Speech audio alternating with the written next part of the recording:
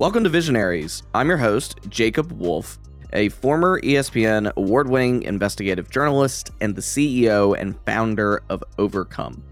Today's show, we welcomed on Ahmed Ali Akbar, who is an award-winning food journalist, the host now of Crooked Media and Duolingo's Radiolingo podcast, a previous staff member at BuzzFeed, and also, notably, a Project M and Project Plus commentator. A lot of different things that we talk about on this show. We spread a very wide gamut. We do have Prem back with us today, though, to go through this interview a little bit after listening to it together. So, Prem, what were your thoughts on Ahmed coming on the show? So I've wanted to have him on the show now for like a month and a half, 2 months, since learning that he is both a PM like player and national commentator, and also a James Beard award-winning food journalist. As someone who's like a pretty diehard foodie, I think it's really fascinating to see a lot of people, maybe not a lot of people, but like a handful of people really lean into the ways in which those two cultures are really kind of universal. It doesn't matter what language you speak. You like eating. Everyone likes food. And so, like, again, as a foodie, I love giving people food because people just like tasty things. The same is true of gaming, and I think that's this really powerful thing with Ahmed, where he very clearly has a sense of the ways in which different aspects of culture break out of the population that you might think it's native to, and have ways of reaching populations that have no real immediate connection to those aspects of culture. Yeah, I think that it's something we go through. You know, he previously hosted a podcast called See Something, Say Something, which was about the Muslim American experience, and it touched on various different parts of culture. And he talked about the difficulty of trying to represent, just by the nature of, you know, how many voices can you have on a podcast and through a podcast series, but the nature of trying to represent everyone from every national background and from every subsection of the faith. Right. And it's really interesting to hear him talk more broadly, too, about gaming being a connector in that way, as you mentioned, and food, too. And I think that more broadly is like, you know, we speaking to Rachel Cowart and Kate McGee earlier this week, it was said that, and they're right, that, you know, gaming has often been co-opted by one very subsection of people, and that is white men, predominantly, and it's player based and in the professional category. But I think as gaming becomes more accessible, being able to work in the industry, and the industry becomes more diverse, and by, you know, sort of like a transient effect of that, people that come from gaming go into other things professionally, like Ahmed. You know, I think that we're going to feel more connected through gaming. You know, it doesn't matter the background that you're from if you have a shared interest. And I think you're totally right that food and gaming have that in a lot, or have that in common, and especially as gaming sort of does become more diverse as a category. Yeah, I think international gaming, like the last maybe 10-ish years of the mainstreaming of gaming has really proven that to a lot of people. Like, we are seeing this massive uprise of Southeast Asian gamers coming to North America, or staying dominant in Southeast Asia. We're starting to see like Indian esports. The Middle East has a thriving fighting game community. There are parts of Northern Africa that have really active CS:GO communities. I mean, even this week or this month at the Rio Major, there are think there's 2 Indian casters on the analyst's desk, which is awesome. Like, we're getting to a point where these games are so much more accessible, and the culture of it is so much more easily tapped into just because of the internet, that we get to see every different region, kind of their perspectives on the game, their way of playing the game, their idea of what the meta is, or how to optimize the game.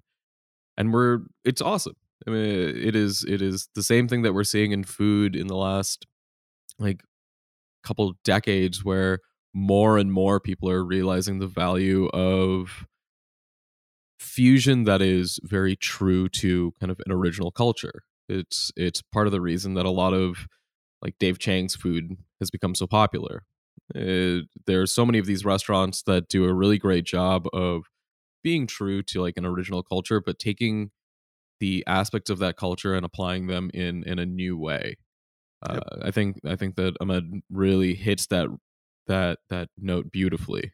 Yeah, and I think where I think him and I aligned, as you'll hear later in the interview, is sort of his passion to show underrepresented communities tell their stories through his work. And I'm really passionate about that as well, giving back to other communities that don't get the spotlight, that don't get the shine, that their stories can be sort of co-opted and manufactured and, sort of stigmatized, stereotyped, etc. And I think that it's really important in the work that journalists like him are doing and that you'll hear him talk about to accurately represent that, not only just from a ethical standpoint, but as someone who's a part of the culture. He's a Pakistani American Muslim, and he talking about that, being able to show his culture, show what's important to him, his heritage, and his own work. I think that's what's made his work really special. So we'll go ahead and dive into the interview. Here's our interview with Ahmed Ali Akbar.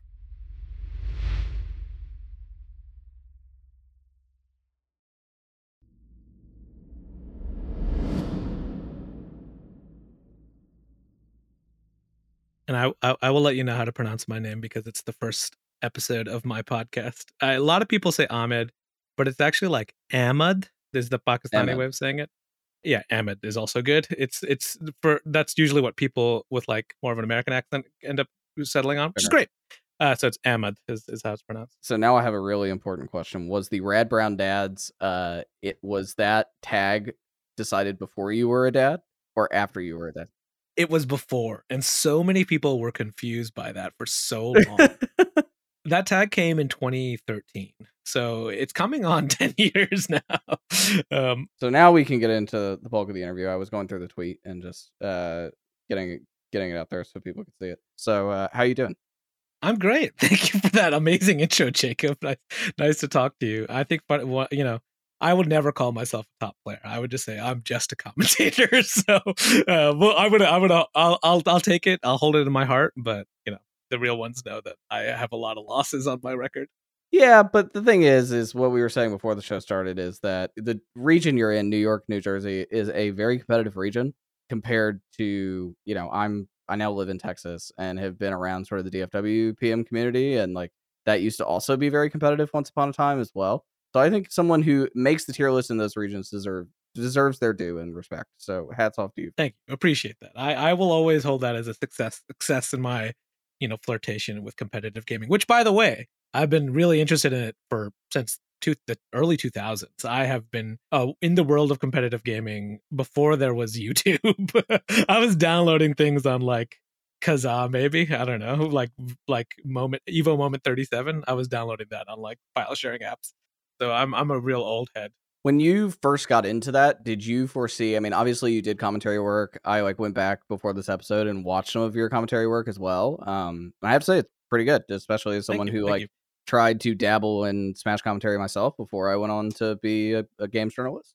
I ultimately very much respect that. And so did you foresee like competitive gaming being your full-time career before you started down your current path? I think it was a bit of a dream, just kind of like kids wanted to be basketball stars. Like that was never in the that was not in my future, any sort of athletics. But I was like probably like I was a teenager going to the arcade, and I realized like there were some people that were just way better than me, and I thought I was pretty good. They were so good. They were doing infinites and stuff on me in Marvel vs. Capcom 2. So that got me into the competitive world. I did want to. It was like a dream. It was like, yeah, I want to go to Evo and I want to be on the stage. I don't know what that means or whether there's a career in it, but it was certainly something that I really like. Still in my heart of hearts, I'm like, one day I'll spend like a year grinding and I'll make it to like grand finals of a national. So it's like kind of like anybody who's into like a competitive thing, you get bit by the bug, and it kind of you either have to accept it or you just let it keep infecting you. And I have been thinking about it like since that moment in the arcade when like somebody was just so much better than me at Marvel vs. Capcom 2. As a career, once I started like commentating, I was doing Project M. which is, as you may know, a controversial game because it's a mod. So I did it out of love of the game. I know I see a lot of people who do commentating for a career move. It was never a career move for me. If I had wanted to do a career move, I would have commentated fighting games, which were my original love. But I was just like really charmed by the Project M community. I had a lot of family in that community, so that's the community that I ended up commentating for. But it wasn't because it was a career. It was out of the joy. And for those maybe unfamiliar with Project M, I'll explain basically because some of our audio on demand listeners may not be familiar with the mod itself. Project M is a modified version of Super Smash Bros. Brawl to make it not completely, but somewhat more similar to the mechanics of Super Smash Bros. Melee, which is considered by the community a more, better game, better built game. There are a lot of issues that Super Smash Bros. Brawl had, a lot of players had with Super Smash Bros. Brawl, so the community sort of rallied around. Go ahead. Yeah. Let's say more competitive game, I think was kind of the intention. They were trying to modify it to be a more consistently competitive game. Sure. So there were parts of Brawl, tripping, etc., that made it somewhat uncompetitive, and I think partly intentional. And given that Melee had this massive community of its own, even at that time, it was one of the bigger esports in its heyday. And I would still say it. We talk a lot to a lot of people on the show that's their entry point into esports is Melee. Yeah. That, whether it be as children or whatever it may be, live streams, YouTube, however they get into it. There are a lot of people that have sort of Smash tangential parts of their lives. And so Project M was created to modify Super Smash Bros. Brawl to be closer. And then eventually it got even further in depth. They were putting characters into the game that had existed in other versions of the title, but also characters that had never existed in the Super Smash Bros. Franchise. I'll never forget, and I mentioned this to Alpharad last week, that I was at Forte 3 here in Austin in late 2015, and I got to play an unreleased version of PM before it got killed. They never released this, where Knuckles was a part of the game, like from the Sonic franchise. And so this community mod was very popular, and ultimately its death nail was, and I'll say this as somebody who's not speculating and has seen some of the letters, its ultimate death nail was a cease and desist from Nintendo themselves for modifying their IP, and the game shut down. So, well, I have some news for you. Knuckles is in the game now. Officially, he is in the game. Like they've played it. Project Plus was kind of a revival of Project M, and he's the only character they added to the game. He is very well developed, honestly, in terms of feeling like Knuckles. He's also kind of a pain in the butt to fight, but that's a whole other story. Yeah, so Project Plus is now the newer version of that. The other people picked up where the Project M developers left off. Right. A lot of Project M developers went on to work at other companies and be very successful game developers in their own right. So I've met some of those people in their new jobs that worked on the PM dev team. So hats off to them. So I want to talk about, and we'll kind of bounce back and forth here a little bit. Sure. But everybody has a passion that in some way influences their career. And broadcasting was your passion, right? Commentating was a passion of yours, as you were talking about. And you went on to be sort of a multimedia presenter in journalism, whether that be the podcast that you had previously done with BuzzFeed, podcast that you're doing now with Crooked and Duolingo. How do you think that the commentary work that you were doing as a passion project has influenced your ability to deliver that type of content successfully? That's a great question. I mean, I will say that I started as a commentator before as a journalist. 2013, I think, or 2012 maybe, was around when I started jumping on the mic. I think 2013. And I didn't start being a journalist until like probably a year and a half later. I picked it up on the job at BuzzFeed. There's kind of like I would say there's two passions for me. One is to write. I'm a writer, but that's like one of the things that I've always been passionate about. But the other is to communicate and connect. And to me, that's never been like a particular format. It's like whatever is the thing where you can make meaningful connections. So I was making meaningful connections through commentary. I felt that there was a void perhaps in the Project M commentary at the time, that like we could tell better stories because it was a very interesting thing, this modded underground community. So I kind of put in the hours there. And I think it's like with anything, just putting in the grinding time is really important. And it's really funny because I look back at my 2016 podcast when it was released and I cringe because it's like, so I've developed so much as a presenter since then. I've become more comfortable as well. I'm like less insecure. I kind of just present myself as I want to be seen and how I feel is natural to me. But then if you were to go back to 2013 and probably listen to those first times on the mic at the commentary, I would probably cringe even more out of my seat, because Sure. that was literally me just experiencing, first of all, live feedback from audience. Second of all, you're having a conversation with somebody live. And one of the things about a podcast, about commentary, is it is a conversation. And knowing like what you want to say and when to pass is extremely important. And I'm going to do the good guest thing here, and I'm going to pass. I'm not going to keep talking past that. But I think like commentary was that those hours put in of getting comfortable of like, what is my voice as a presenter? What is my voice on the internet as well? Like the fact that people can speak, like I used to, do debate and speech and stuff and Model UN. One of those things about that is you'd go up and you'd sit down and you wouldn't get feedback. Online, You're getting feedback immediately. So you kind of have to decide like, what are you willing to put as part of your voice? What are you willing to take criticism for? And like, what is kind of the purpose of putting your voice out there?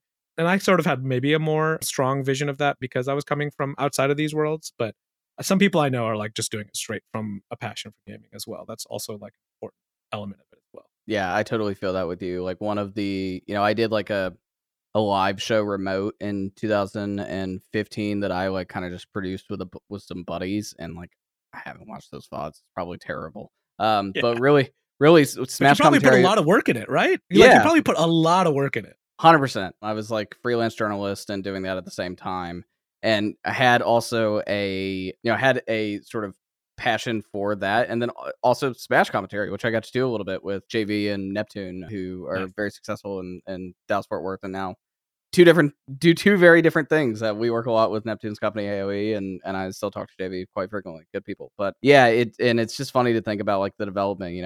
I'm in the middle of this like almost career reinvention, changing what I'm focusing on a little bit, and like people are discovering me for the first time. I'm glad they're discovering me now after like almost half a decade at ESPN and like a lot of like formal presentation stuff. I've learned a lot, so it's I totally like empathize with where you're at, so and understand where you're coming from. I'll also say shout outs to Yipes and TK Breezy and EE, who are all big influences on me as a voice. And also I would say on the podcasting side, there was Tracy Clayton and Heaven Nagatu of Another Round. Those are like my big influences on what kind of voice I wanted to put out there. Even though mine is very much my own, those people really influenced me. When did you start doing journalism, and you said you were at BuzzFeed first and then you started doing more journalism? Like what was that transition like, and what was your ultimate goal at the time? Sure. Yeah, so I was in grad school in 2012 2014 when I started getting into competitive gaming. It wasn't just Smash, it was also Ultimate Marvel. So I was like doing a lot of different things. I was kind of figuring out my life, and I just started blogging. I started doing this blog, Rad Brown Dads, and it was kind of like funny, but it was also kind of cultural history of like South Asian immigrants, Muslim immigrants, African, Asian immigrants. Like it's like other non-South Asian, non-Muslim people got intrigued by it and started submitting. Like Hassan Minhaj apparently was a reader of it. He like name dropped it like in one of his awesome. Patriot Act. Like a huge fan of his. Yeah. Yeah, he told the story about his dad, and he was like, it was a real, like how his dad was like really sweet to him. He was like, it was a real radbrowndads.tumblr.com moment. That was like a blog I did for like 2-3 years in grad school. So I wasn't enjoying grad school because of the lack of feedback and community engagement. Grad school is really great if you want to become an expert in something and really unbreak the way you currently think about things in lazy ways. That's super useful. But I didn't, as a career, I found it too siloed. So like I was enjoying blogging, and as a result, I like completed my master's degree in Islamic studies and was like, how can I use these skills and spread it like I did Rad Brown Dads? And I started applying to online journalism fellowships, Mike, Bustle, BuzzFeed. For whatever reason, BuzzFeed was like the only one that gave me an interview, and they liked that I had both of those things, the kind of the academic reporterly stuff that could come from grad school, like that expertise, but I also was like, kind of a comedian, online writer type person. I would say comedian, but like, I could be accessible as well. So that combination brought me in there. And then everything else I learned on the job. I literally learned everything about journalism on the job. And it was the right fit for me, honestly. Like it allows me to be versatile, which I don't want to, like you said, food journalist, commentator, podcast host. It's like, these things don't all necessarily go together, but it's because this career allows me to do all of that, and people come because they, have, for whatever reason. I'm very blessed to say that like people sometimes care about what I'm thinking about. And it's truly, I'm writing about it or presenting about it because it's something that I'm thinking about. and I want to have a conversation. It seems like to me through the through line through a lot of the work that you've done, whether that be the podcast, See Something, Say Something that you hosted at BuzzFeed, some of the stuff that you're doing now with the Radiolingo project, which I want to talk about in more depth later, and even the tagline, the blog, everything, it's all connected to your culture and explaining the culture that you have, whether that be, you were mentioning earlier about your dad being, the Rad Brown Dad's Rad Brown Dad. Yeah, exactly. The tag came from your father in admiration of your dad. So, yeah. Walk me through the importance of sharing that with other people, because I think, the one thing is I have a lot of friends of sort of minority background, whether that be in color or in religion. And I know that for them, it can sometimes be tough to be so open and vulnerable talking about those things, and also just sharing it with others, because it's so like it's held really close in communities, because everybody's very bound together. So talk to me about like opening up of that and making it a big part of your public identity as well as your private identity. Sure. So, I mean, first of all, it's authentic. I mean, it is who I am. Second of all, I was thrust into that spotlight at a very young age by my parents. And in some ways, I kind of accepted that burden and rejected it. And I'll explain really quickly what I mean with a short story, which is that my parents, when 9/11 happened, they were like, nobody knows who we are as people. They think we are terrorists. And, we've been a community here in mid-Michigan for, decades, and we have a lot of beliefs that are in common with everyday Americans. And so, like, I visited a lot of churches and did a lot of community outreach and schools, and like I gave a speech in front of my school, and I actually did not like that feeling. I did not like that feeling of I have to explain myself. I have to explain who I am, what I believe. I have to tell you I'm human. That really bothered, because I would spend a lot of time and energy, and it was clear from the audience that maybe some people got it, but they were open to it, and the people that were not open to it still like thought I might know where Osama bin Laden is, for instance. That was one of the questions I remember when I was 13, is like somebody in the audience asked me where Osama bin Laden was. And, everyone unlearns their biases and bigotry in their own time. But for me, it was important to not focus on that. It was more important to tell the story of who I am and the people I come from and the community I come from, and not to explain, but to sort of give depth through storytelling. And so that's why I do a lot of reporting and first person narratives as well, because I think perspective influences everything. I've seen the ways in which white American perspectives have been made to be invisible, like they're the neutral thing. And to me, like, it's not neutral. I don't, and I don't, it's like I'm watching Love is Blind, and everyone is talking about all these marriage traditions, like the daddy-daughter dance. And I was like, to me, this is still not my culture. And that's fine that it's other people's culture, but it's not a neutral thing, right? Like everyone has their own thing. So I just try to recenter my narratives around the things that I saw growing up and that were normal to me, as opposed to trying to say, hey, I'm human, and like trying to kind of explain myself. I try to tell stories. And that's also the kind of media that I'm attracted to as well. And I think it's more effective. You're more, not that like I don't, if somebody is less hateful as a result of my work, that's great, but I don't really care if they're not, because hey, it's not my job to stop somebody from being like bigoted in any way. But I think my work has had an impact in that way. I won't say it won't, but I just like, this is not my goal really, is to explain myself in that way.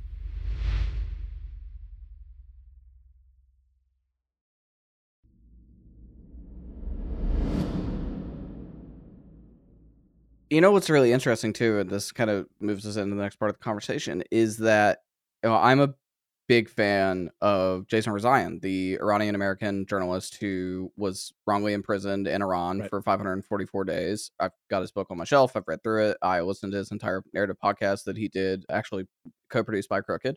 And that's on my list. Sadly, I haven't listened. I'm sorry, but I know his story. Yeah, and one of the things that he sort of has talked about a little bit is that he was very close with Anthony Bourdain, and Bourdain Books actually published his book, even though that's not the traditional book that they usually publish in that style, talking about his imprisonment. And something he talked about, I went and met him and his wife Yegi at a speaking event in New York when the book came out as well. And something that they spoke about was sharing that culture, normalizing that culture, giving it a voice through food. And that Bourdain had done that with them, with all of his shows before his passing. And I think that in your work and some of the work that you've done, like food is something everybody likes food. Nobody doesn't like food, right? And so exploring culture through food, I think, is really intriguing. I Yeah. mean, I guess like what is drawn you to do that in some of your work more broadly, to use food as that sort of centerpiece? I mean, you nailed it. Honestly, like it's that's a big reason why is because everybody can understand through food. It's a basic, fundamental human need that we all share, and you also get exposed to so many different things as a result of food. For me in particular, Muslim as a category is a complicated category.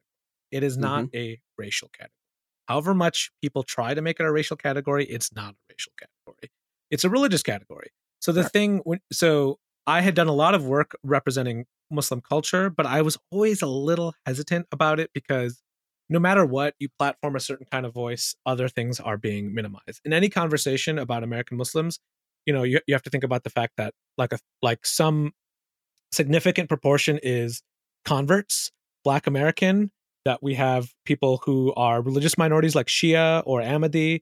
And as a journalist, like I'm neutral on like what the Muslim experience is. I can't say like a Sunni Pakistani Muslim is a Muslim. All those people are kind of equally have a claim to the story of Muslims. So it was really challenging for me to do conversational podcasts about this because there always felt like no matter what conversation was happening, there was a voice missing. There were several voices missing.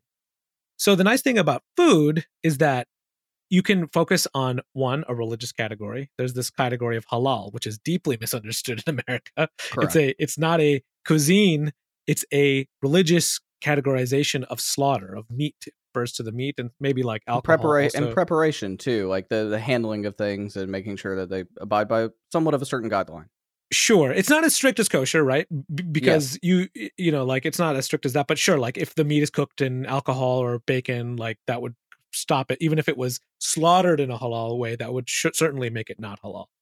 So as a category, it's a very interesting journalistic category and an underreported one. And, that's kind of one of my pivots that I want to do, Jacob, is finding the right platform in which I can report on halal food in America. And, to be honest, it's been hard. It's been really hard to find, despite like a lot of success in other venues, it's been really hard to find a place where I could dig into this religious category of food, where like you can get at the diversity of American Muslim culture through food, like Bourdain did, which I also appreciate so much about his shows. I learned so much about some of those communities I report on through Bourdain, through food. Like watching his Senegal trip was really eye-opening for me. Watching his Turkey trip was really eye-opening for me because they really made me question, as somebody who has reported on American Muslims for so long, what does it mean to be a Muslim? When these different ways of being that I can't always represent. So yeah, I mean, Bourdain is the goal.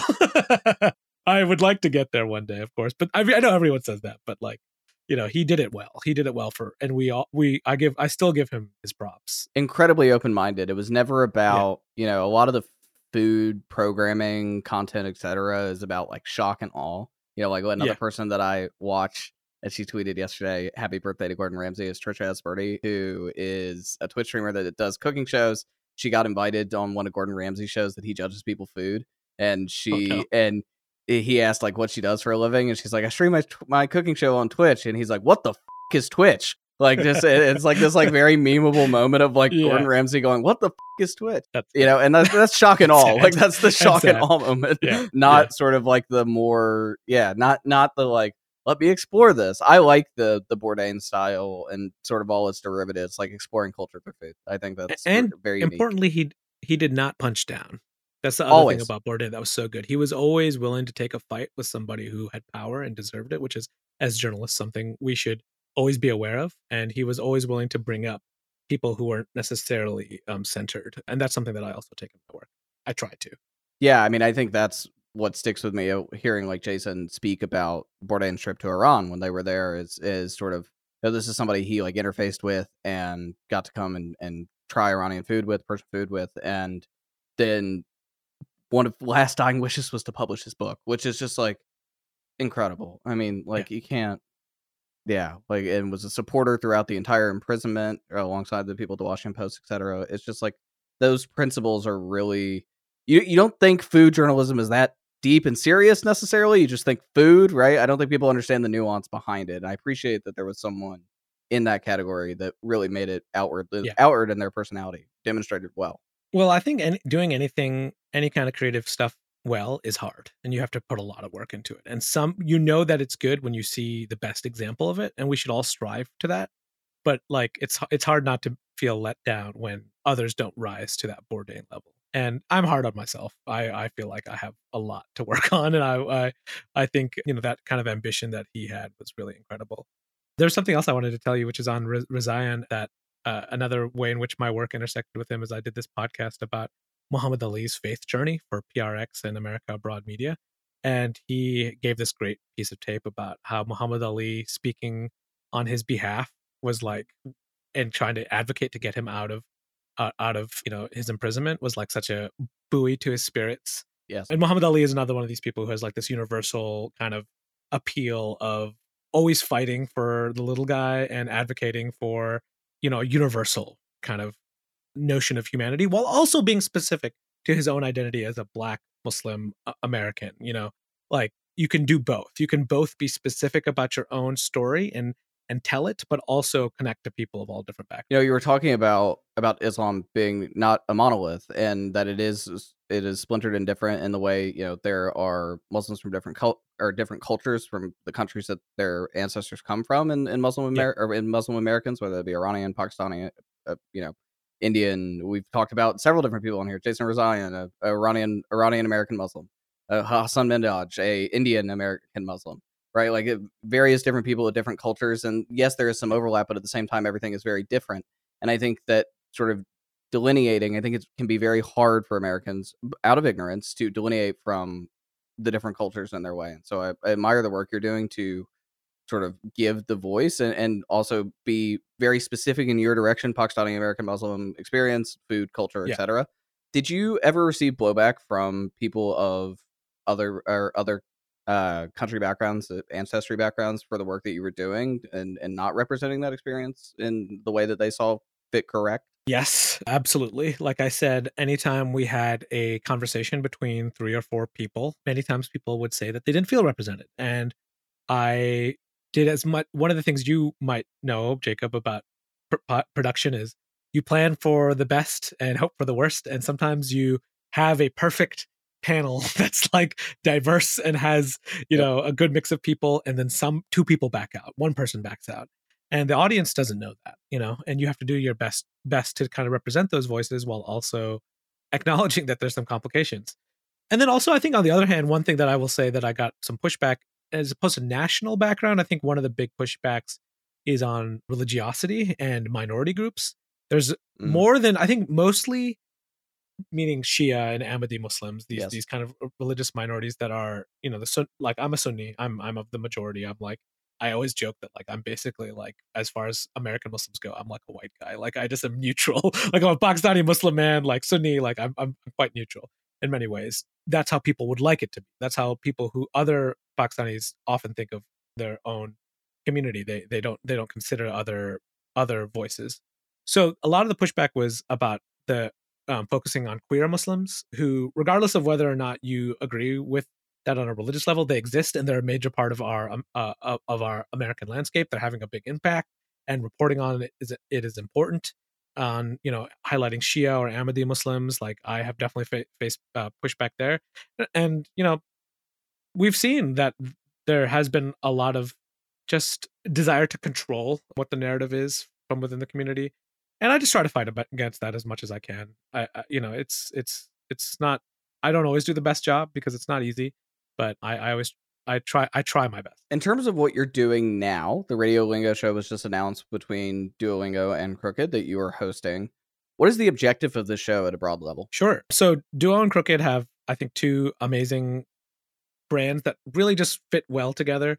Duo has done so much work on the science of language and spreading the love of learning language. And Crooked, of course, has done a lot of really incisive commentary and reporting. And I think bringing those together with language as the basis is going to change a lot of minds. I think we have a lot of preconceptions and biases around language. Like, if we have challenged a lot of our racial biases, our gender biases, our class biases, language is tied up in all of that. The bias that we kind of have all been raised with by our educational system, by the cultural groups we're in, that's something that we can really interrogate, and it can help make a more inclusive world. And that's part of, I think, why I wanted to do this, because for me, linguistics and language was very liberatory in learning like how connected humans are in general, but also how unique they are. And then on the other hand, there's that kind of like serious thing, but it's also for me like the ability to highlight lots of different unique stories of human resilience, human like humor. That is also part of the goal. So it's a little bit of both. Each episode has a different focus. And we have one, like for instance, on the challenge I have of getting people to say my name correctly, and whether there is such a thing as a way to say my name correctly. Spoiler alert, I don't think there is a one correct way to say my name. We talk about, accents and the biases we have against, like, for instance, the Midwestern accent, which I grew up with, the Michigan accent. People often feel they don't have an accent. And that's very interesting to me because I noticed they had an accent that was different from my own. Gender bias. Like we have a lot of different ways of getting into this. And then we also have had some fun. Like there's this episode about the subtitling industry. And I know a lot of people hate dubs, but I digged into the dubbing industry of both like mainstream TV and movie shows, but also like a little bit of anime. And I kind of came away from it like really loving dubs. Like I know a lot of gamers are like no dub, sub only, but I was like, wow, it's like not an easy thing to do what they're doing. And we have an episode about that as well. Well, the pacing is super hard, of course, right? Like being able to like fit in the pacing when you translate language, because like the way you say something and if you were saying like anime, Japanese versus English, and being able to like make Japanese pacing in English language, right? Like it is super tough. I admire that a lot. The people that do so that hard. Yeah, so hard. So yeah, we're trying to shoot a wide net. The way like a lot of my favorite podcasts are variety shows. They're magazine shows. You get something different and interesting. Obviously, I'm the host and I kind of guide you through my perspective to some extent. And what's fun about that is like I did get to dig into some of the questions I had about languages that I speak, and I learned a lot through it. And I'm really proud of what we came out with. I'm excited for everyone to listen to it. How much of the show is going to be reporting versus personal experience? It's very minimally personal experience. It's mostly reporting, interviews, relying on expertise of scientists and professors. We talk to a lot of linguistics professors.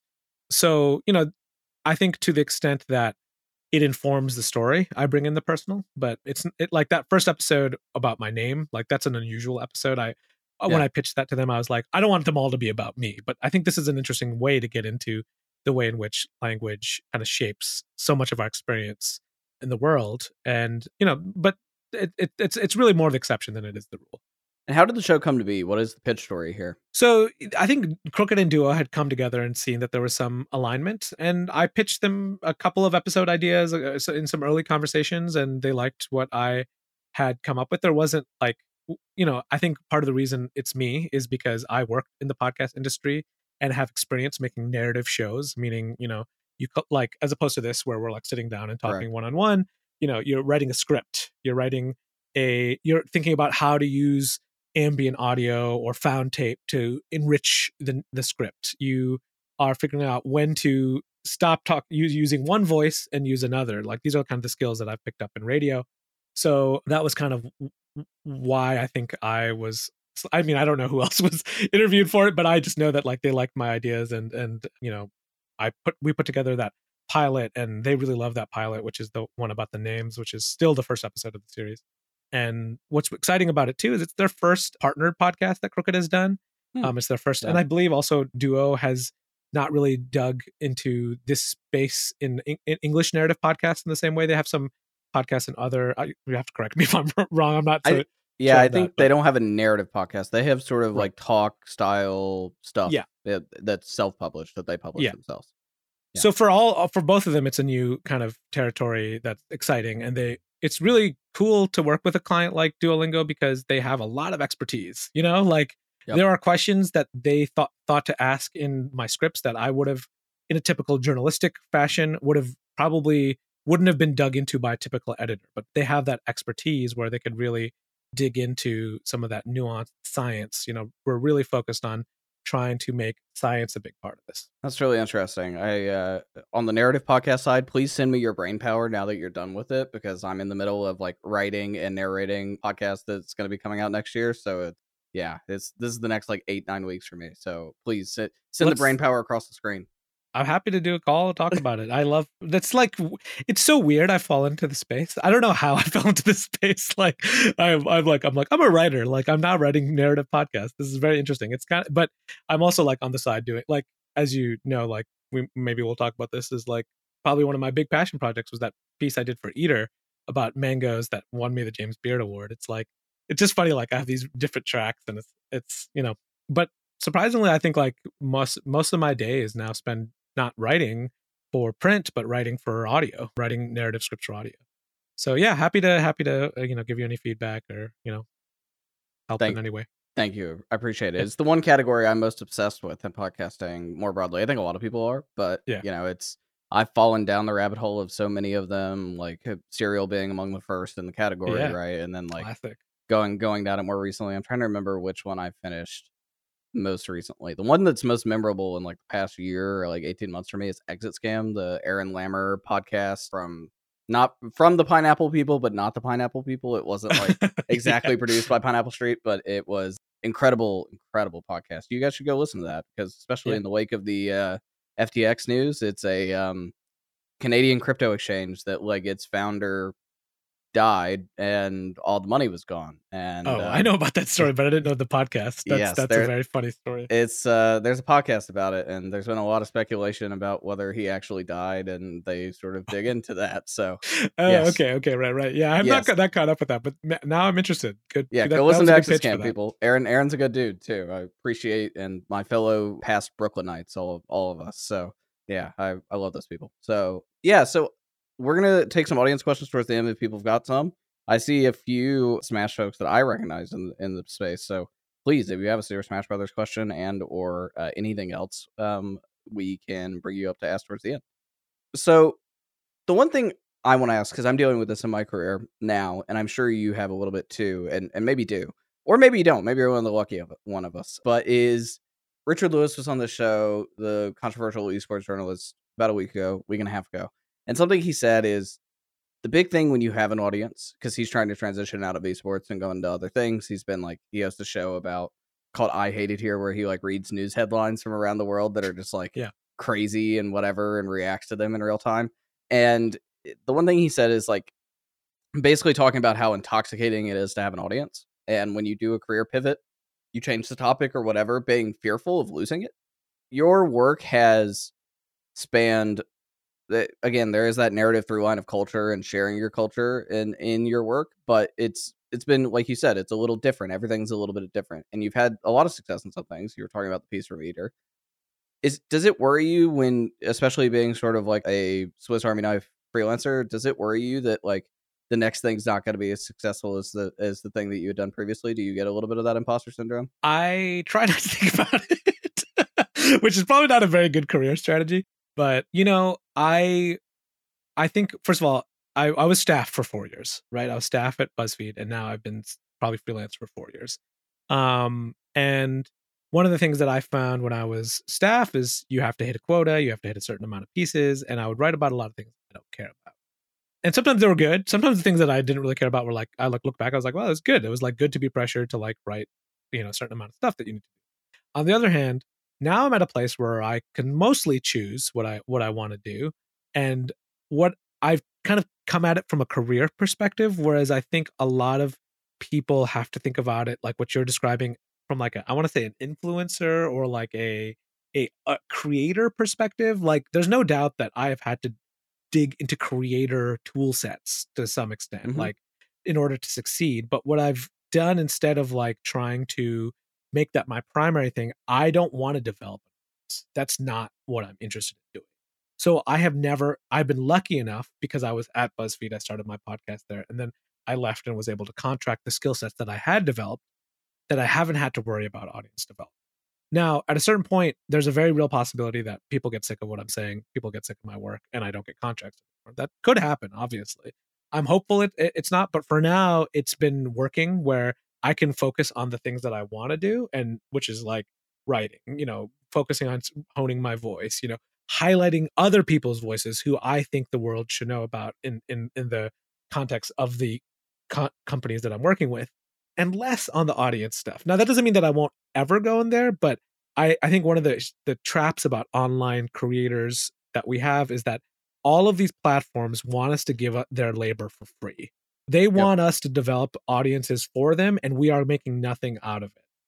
I started early in my career doing a little bit of that, but I pivoted quickly to working in industry. And the problem with industry, of course, in journalism, as you know, is that layoffs are very prevalent. Stability is very hard to find in this world, which is really a shame because it's had a big impact on our democracy, on our world. Like it would be great if we had like a well-funded media sector and not startup VC funded, like it's a public good we should all care about. So, I have just, to the extent that I can, I've stayed contracted as a specific, like in a very narrow sense, but while still doing all the things that I like to do. And it's been a really nice ride so far, and I hope it doesn't end. But you're right, that one day it could, and maybe I'll have to pivot to something else. But for now, it's working. So I'm gonna. I try to have 1 or 2 year plans. I don't try to, like, with this world, I don't try to, like 10 years ago, Twitter would not get you a job, but Twitter got me a job now. So just keeping with short-term plans for now is what I kind of do. Medium term, let's say. I'm incredibly envious of that as someone who, I mean, it's, I can understand being in the position, almost 5 years at ESPN, like taking that swan dive and just being like, yeah, I'm gonna do my own thing. And that was like my immediate reaction on my last year at ESPN. So I feel that I can relate a lot. So, but it's been 10 years, right? Almost 10 years of working on audience development and these skill sets. So it's not like it was like a rapid thing. It just lots of little things picking up over time. And I'm sure you're doing come on, you're underselling yourself. No, 100%. No, we've grown this podcast on audio on demand. I'm so proud of the team. From like its second month had 2,000 plus listeners, which is great, incredible. Yeah, so like that is great. On track to have like 4,000 this month, or 4,000 or 5,000 this month. So most podcasts don't make it past like 100, much less this far. No kidding. So, yeah, it takes forever. Podcasts are a tough industry, but hopefully unique nuance, and hopefully the show you're doing, I wish you all the luck with it. I will be listening. I'm very interested. I listen to almost everything Crooked does anyway, and they will get me to do so through their very well placed promos bouncing people around within their network. So I'm sure I'll hear Radiolingo ads on both pod saves, World and America. So yeah, you'll definitely hear. I recorded some ads for sure, which is probably the thing that I have to work on the most. I really I hate it. Ads are hard to do. I admire people who can do a good ad. I'm so happy that like audio is, you can jump cut an audio and you can sell it where people don't know, right? I was filming something today, like behind me, and I was like, set up camera on the desk, like all like set up in the background behind me, and I'm just like, I hate this. Like I wasn't script reading, but I was just like, I hate like dead to camera. I'm way better at conversation. So yeah.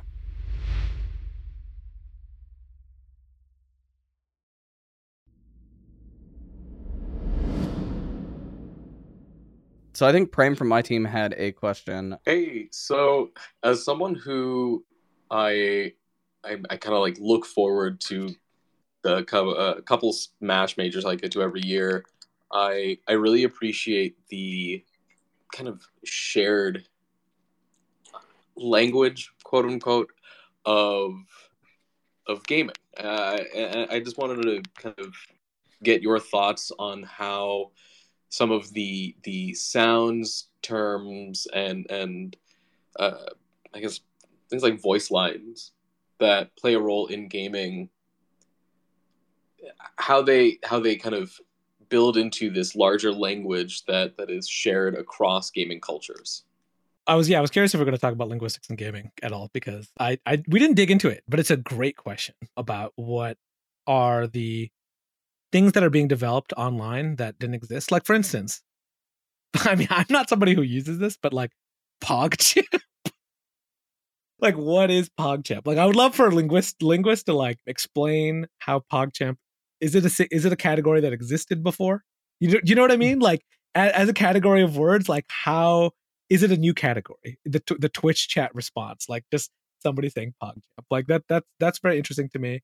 And then, of course, there's all the slang that has like permeated the world, like the world of online gaming, like Scoops, Haagen-Dazs. Like, I mean, I love that. Like, there's a language around there. But then the third thing that I think is really interesting is the subcultures of each gaming community's language. Sometimes you start a new game and you go to the subreddit or something and you're like, what are they saying? Is this English? Like, for instance, I don't know, Jacob, have you played Monster Train? I have not. Okay. Monster Train is like a Slay the Spire type game. I've played that game for about 20 hours. I don't understand anything of what they're saying. Like, just the grammar of it feels different. So I feel like it's probably going to be something that scientists will study eventually, but I think we're in the middle of it. But I would be very intrigued in like 50 years, the papers that people are going to be writing about PogChamp. Like, I feel like there's going to be a paper on PogChamp in 50 years and like the Twitch kind of slang and reacts. Yeah, I hate to admit this, but I had to scroll through an alt-right forum this morning to find a really awful image for something related to production work. And some of the slang there, I would also like to understand what it means, because those aren't places that I often scroll. And I'm just like, this is deeply uncomfortable. I don't know what these words mean, and they're probably not good things. So, Yeah. yeah. Linguistics when it comes to niche communities is always really interesting, be that gaming or other things. So, yeah. But we do have an audience question from JV, who I mentioned earlier. Shout out to JV, the Smash commentator turned marketer. JV, go ahead and ask your question. Hey, so first off, I hope I'm coming through okay. I'm in my car right now, driving to the grocery store. But I guess one thing that I really appreciate is seeing, brown people do things that is kind of outside of the path that's sort of been laid out by us. And this is like a touchy subject, so hopefully I'm saying this correctly, but it felt like my entire life I was kind of in this pipeline to ideally become like a doctor or like a lawyer or engineer. And so when I decided to say screw all that and do what I'm doing in gaming and esports, it was kind of like a big shell shock for my family and also the community around me. So I guess my question is like, why aren't there like more people that look like us doing the things that we do, whether it's what you're doing in journalism and beyond, or like myself in gaming and esports? Great question. And I think you articulated it, JV, really well. I will say this, which is, first of all, we're all a product of the history that we came from. And many of us are products of the immigration policy in this country. There is a need for more professionals, doctors, to come to this country. And, the J1 visa was very influential in bringing over many people.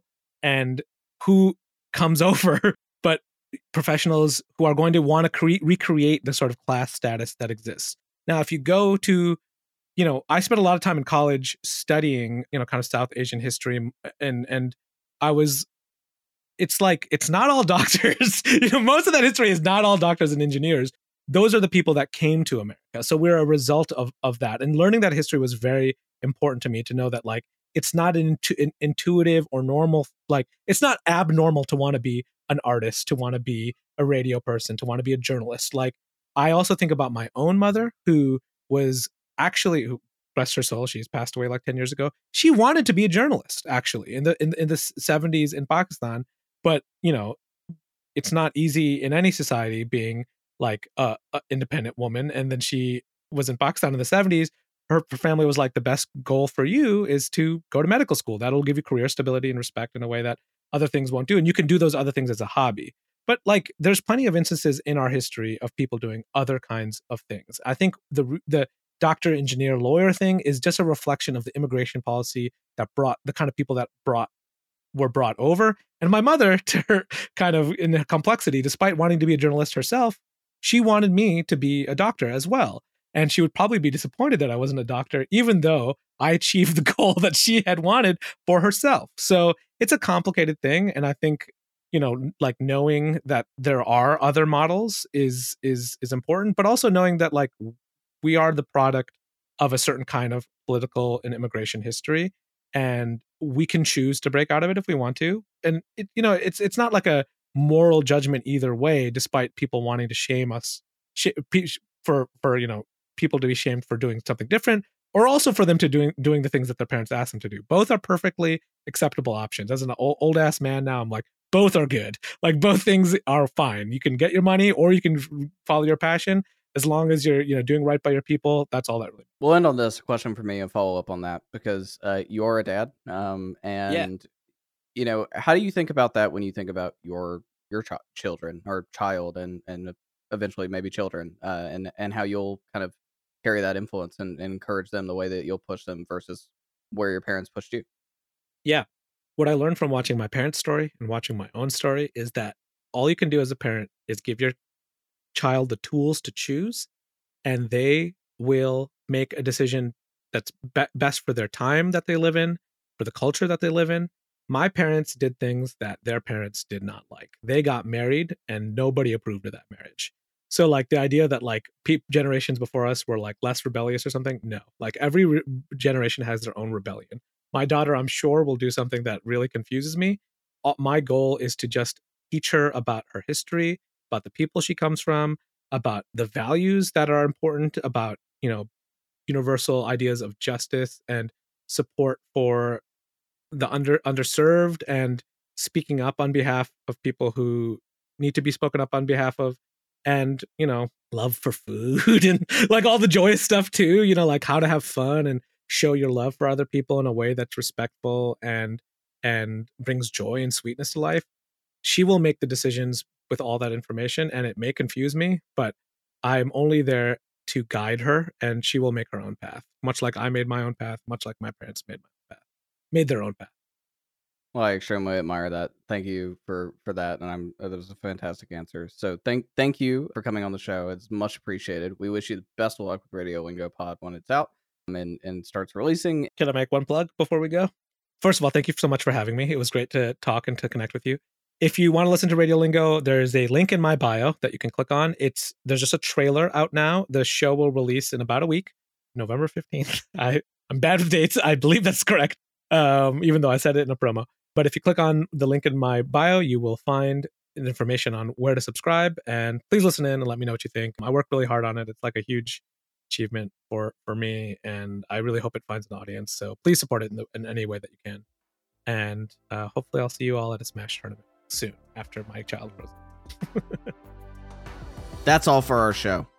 If you enjoyed this episode of Visionaries, you can find more like it on our feeds on Apple Podcasts, Spotify, or wherever you get your podcast. And while you're there, consider leaving us a review. It really helps other people find the show as well. Special thanks to Sammy Daig and Prem Thodamkara for working on this episode. We'll see you next Wednesday for our interview with YouTube creator and streaming superstar Cutie Cinderella.